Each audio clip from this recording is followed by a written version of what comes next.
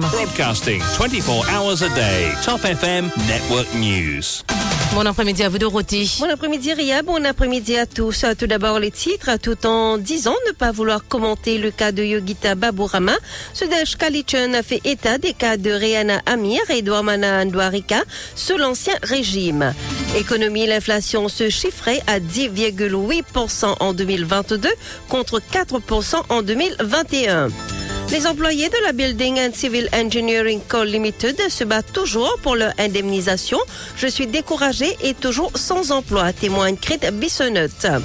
Accident fatal à Bambou, un motocycliste de 27 ans perd la vie après une collision avec une pelleteuse. Maurice reçoit une assistance technique du Japon. Après le naufrage du Wakashio, il faut renforcer nos capacités de prévention, de préparation et d'intervention pour mieux lutter contre une éventuelle marée noire, affirme le ministre Kaviramano. En ce dimanche 16 juillet, au Tabor, le dernier grand rassemblement du cardinal Piat. Et à l'étranger, alerte au tsunami après un séisme de magnitude 7,3 sur la péninsule d'Alaska.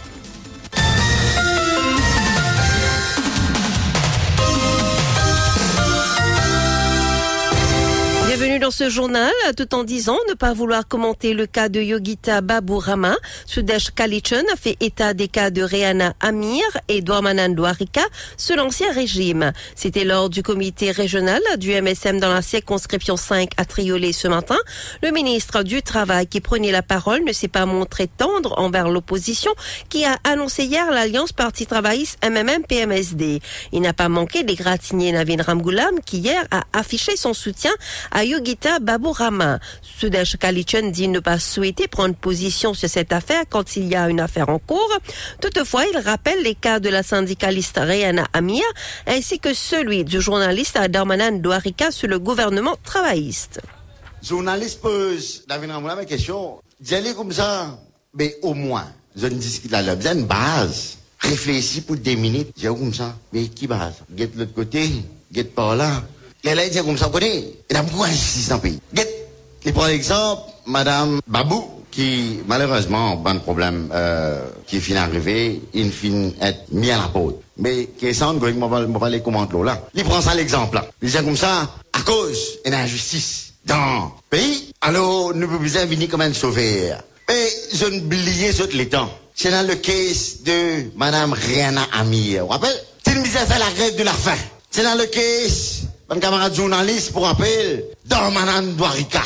C'est pas fin de faire avec lui. J'aurais dit, cause démocratie, cause liberté.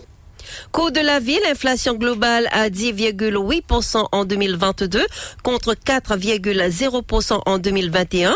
Chiffre publié par Statistics Mauritius le vendredi 4 juillet pour le deuxième trimestre 2023. Le taux d'inflation global, hors boissons alcoolisées et tabac, était de 11,0% pour l'année 2022 contre 3,7% pour l'année 2021. Alors que pour les 12 mois se terminant en juin 2023, le taux d'inflation s'est établi à 10,5% contre 7,7% en juin 2022. Le taux d'inflation global pour les 12 mois se terminant en juin 2023 s'est établi à 10,5% contre 8,0% pour les 12 mois se terminant en juin 2022. Par ailleurs, l'indice des prix à la consommation qui s'établissait à 131,1 en mars 2023 a enregistré une nette hausse de 0,6 points pour atteindre 131,7 en juin 2023. L'indice des prix à la consommation a connu une hausse de 0,1 point en avril et augmente de 0,2 points en mai et de 0,5 points en juin 2023. Cette hausse dans l'indice des prix est attribuée à plusieurs facteurs, dont la hausse des prix du poisson, de la viande et de certains autres produits alimentaires. Hausse des prix des cigarettes, de la bière, du rhum et autres alcools à base de canne et du whisky. Cette hausse dans l'indice des prix est attribuée à plusieurs facteurs, dont la hausse des prix du poisson, de la viande et de certains autres produits alimentaires, Hausse également des prix des cigarettes, de la bière, du rhum et autres alcools à base de canne et du whisky, entre autres, et partiellement compensée par une baisse des prix des légumes, de l'essence et des taux d'intérêt sur le crédit immobilier. Les employés de la Building and Civil Engineering Co. Limited se battent toujours pour leur indemnisation. Je suis découragé et toujours sans emploi, témoigne Krita Bissonnot. Les travailleurs de la Building and Civil Engineering Co. Limited ne sont toujours pas au bout de leur peine. Après avoir vécu un véritable drame humain en juillet dernier, au moment de leur licenciement sans préavis, ils continuent à faire face à des obstacles. Krita Bissonnot, qui a travaillé pendant 26 ans au sein de la compagnie, indique qu'ils se sont battus sur le plan légal pendant de longs mois. Puis, dans un jugement rendu le 9 mai, le Redundancy Board a conclu que les employés devraient obtenir leur compensation. Toutefois, la compagnie a objecté, arguant que vu qu'elle est en liquidation, le Redundancy Board ne peut se prononcer sur cette affaire. Ainsi, les quelques 300 travailleurs ont vu leur cas remis à la Cour suprême. Ils doivent s'y présenter ce lundi 17 juillet. Greta Bissonnot se dit découragée car depuis une année, la plupart d'entre eux sont toujours sans emploi. On l'écoute. On fait une petite réunion là, pas même 10 minutes. C'est nous, compagnie fermée. Nous faisons commencer nos dépenses. Nous avons M. Sakil Mohamed, nous commençons à avoir une demande d'affaires. Toute chose, Redundancy Board. Et Redundancy Board, il voulait pendant 7 mois, il nous finit nos affaires. La semaine passée, nous avons dit, le liquidateur, il a envoyé un message, nous comme ça, nous faisons la Cour suprême. J'appelais dans la Cour suprême. Et moi, pas connaître le liquidateur, pour aller de ce côté, il a envoyé un papier, ça connaît la Bible, pour gagner l'occasion de l'y aller. Mais moi, moi, à dire, quand nous avons une nouvelle, comment dire, Redundancy Board, nous avons l'affaire. Nous sommes contents, ça là, tu peux la Cour suprême. Mais quand il y a des points, c'est la cause des problèmes. On connaît combien de temps ça vous voulez. Mais pas travail, parce que nous déjà le welfare. Pourquoi ça aussi, dernier mois, nous regardons le welfare finir. Rappelons que c'est après 75 ans d'existence que la firme Building and Civil Engineering Co. Limited a fermé ses portes. Elle avait été placée en liquidation sous l'Insolvency Act. Maurice reçoit une assistance technique du Japon après le naufrage du Wakashio. Il faut renforcer nos capacités de prévention, de préparation et d'intervention pour mieux lutter contre une éventuelle marée noire, affirme le ministre Kavi Ramano. C'était à la Mauritius Maritime Training Academy à Pointe-aux-Sables cette semaine lors de la cérémonie d'ouverture d'une formation de 5 jours dans le cadre du programme d'assistance technique pour le renforcement des capacités institutionnelles pour lutter contre les déversements d'hydrocarbures à Maurice. Le point avec Dushina Apigadou. Le ministère de l'Environnement, en collaboration avec la force policière, la garde-côte nationale et d'autres partenaires, implémente actuellement un projet de 5 ans intitulé Enhancement of Institutional Capacity in Oil Spill Response for the Republic of Mauritius par le biais de la Japan International Cooperation Agency. Un projet qui a démarré en octobre 2022. 7 officiers de la fonction publique ont eu une formation intense en avril 2023 au Japon sur la préparation et la gestion des interventions en cas de déversement d'hydrocarbures. L'intention étant de transmettre les connaissances acquises à la communauté locale et aux institutions non gouvernementales à travers l'île. Toujours dans le cadre de ce programme d'assistance technique, 33 autres fonctionnaires ont également bénéficié de 5 jours de formation de niveau 1 de l'International Maritime Organization, le tout organisé conjointement avec la Japan International Cooperation Agency. Le ministre Ramano a souligné qu'il y a des leçons à tirer de la marée noire du Wakashio, surtout en août 2020, et qu'il est primordial de renforcer les capacités de prévention, de préparation et d'intervention et d'avoir des réglementations et des protocoles plus stricts pour prévenir et gérer de telles catastrophes environnementales à l'avenir.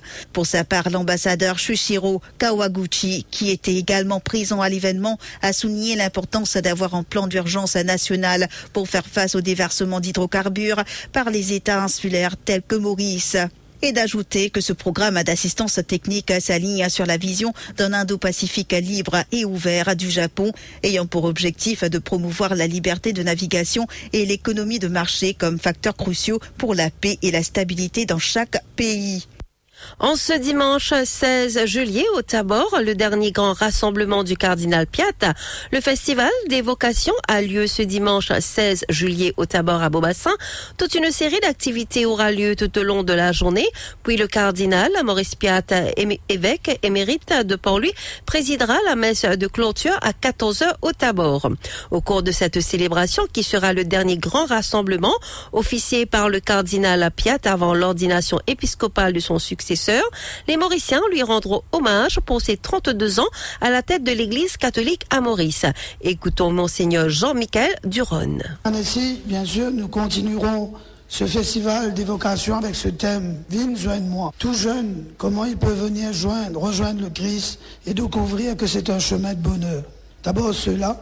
Et puis deuxième point, c'est que, vous savez que le 20 août, je serai ordonné évêque du diocèse de Port-Louis. Mais depuis 32 ans, c'est le cardinal Maurice Piat qui était évêque. Alors nous voudrions, à cette occasion aussi, marquer le coup et lui dire un merci. C'est pourquoi les jeunes sont invités à venir dire aussi merci, les familles, les jeunes, à venir dire merci au cardinal Maurice Piat pour ses 32 ans d'épiscopat.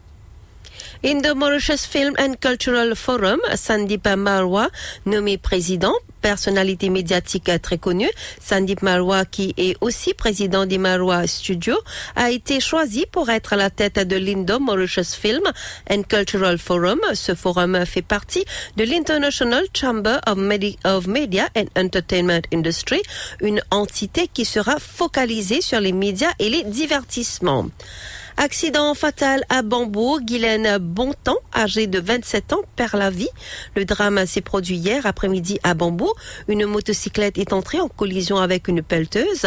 Guylaine Bontemps, le motocycliste était sous la pelleteuse et saignait abondamment. Le personnel du SAMU a été mandé sur le lieu où le décès de la victime a été déclaré. L'autopsie a été pratiquée hier matin par le docteur Maxwell Monvoisin, médecin légiste, qui a attribué le décès à un choc dû à de multiples blessures. Quant au conducteur de la pelleteuse, il a été arrêté. Il comparaîtra en cours ce lundi. 13h14, une courte pause. Je vous retrouve pour la page inter.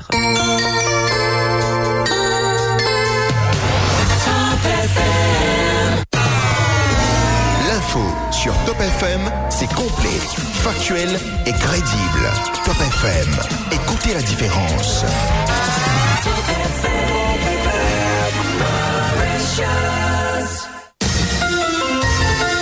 Give us 3 minutes and we'll give you the world.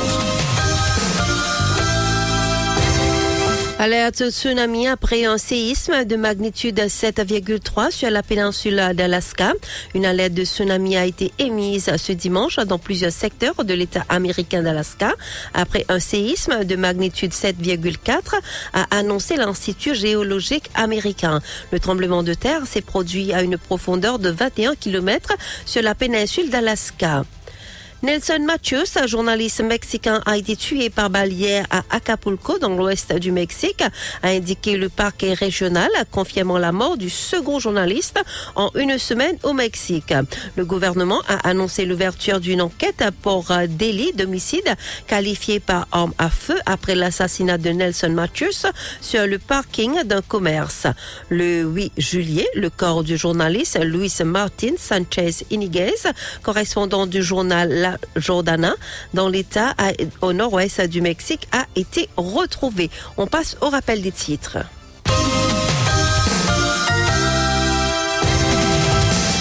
Tout en disant ne pas vouloir commenter le cas de Yogita Babu Rama, Sudesh Kalichon fait état des cas de Rehana Amir et Darmanan Dwarika sous l'Ancien Régime.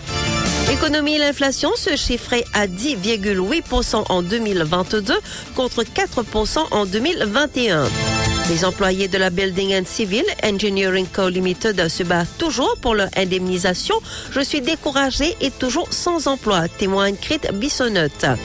Accident fatal à Bambou, un motocycliste de 27 ans perd la vie après une collision avec une pelleteuse. Maurice reçoit une assistance technique du Japon.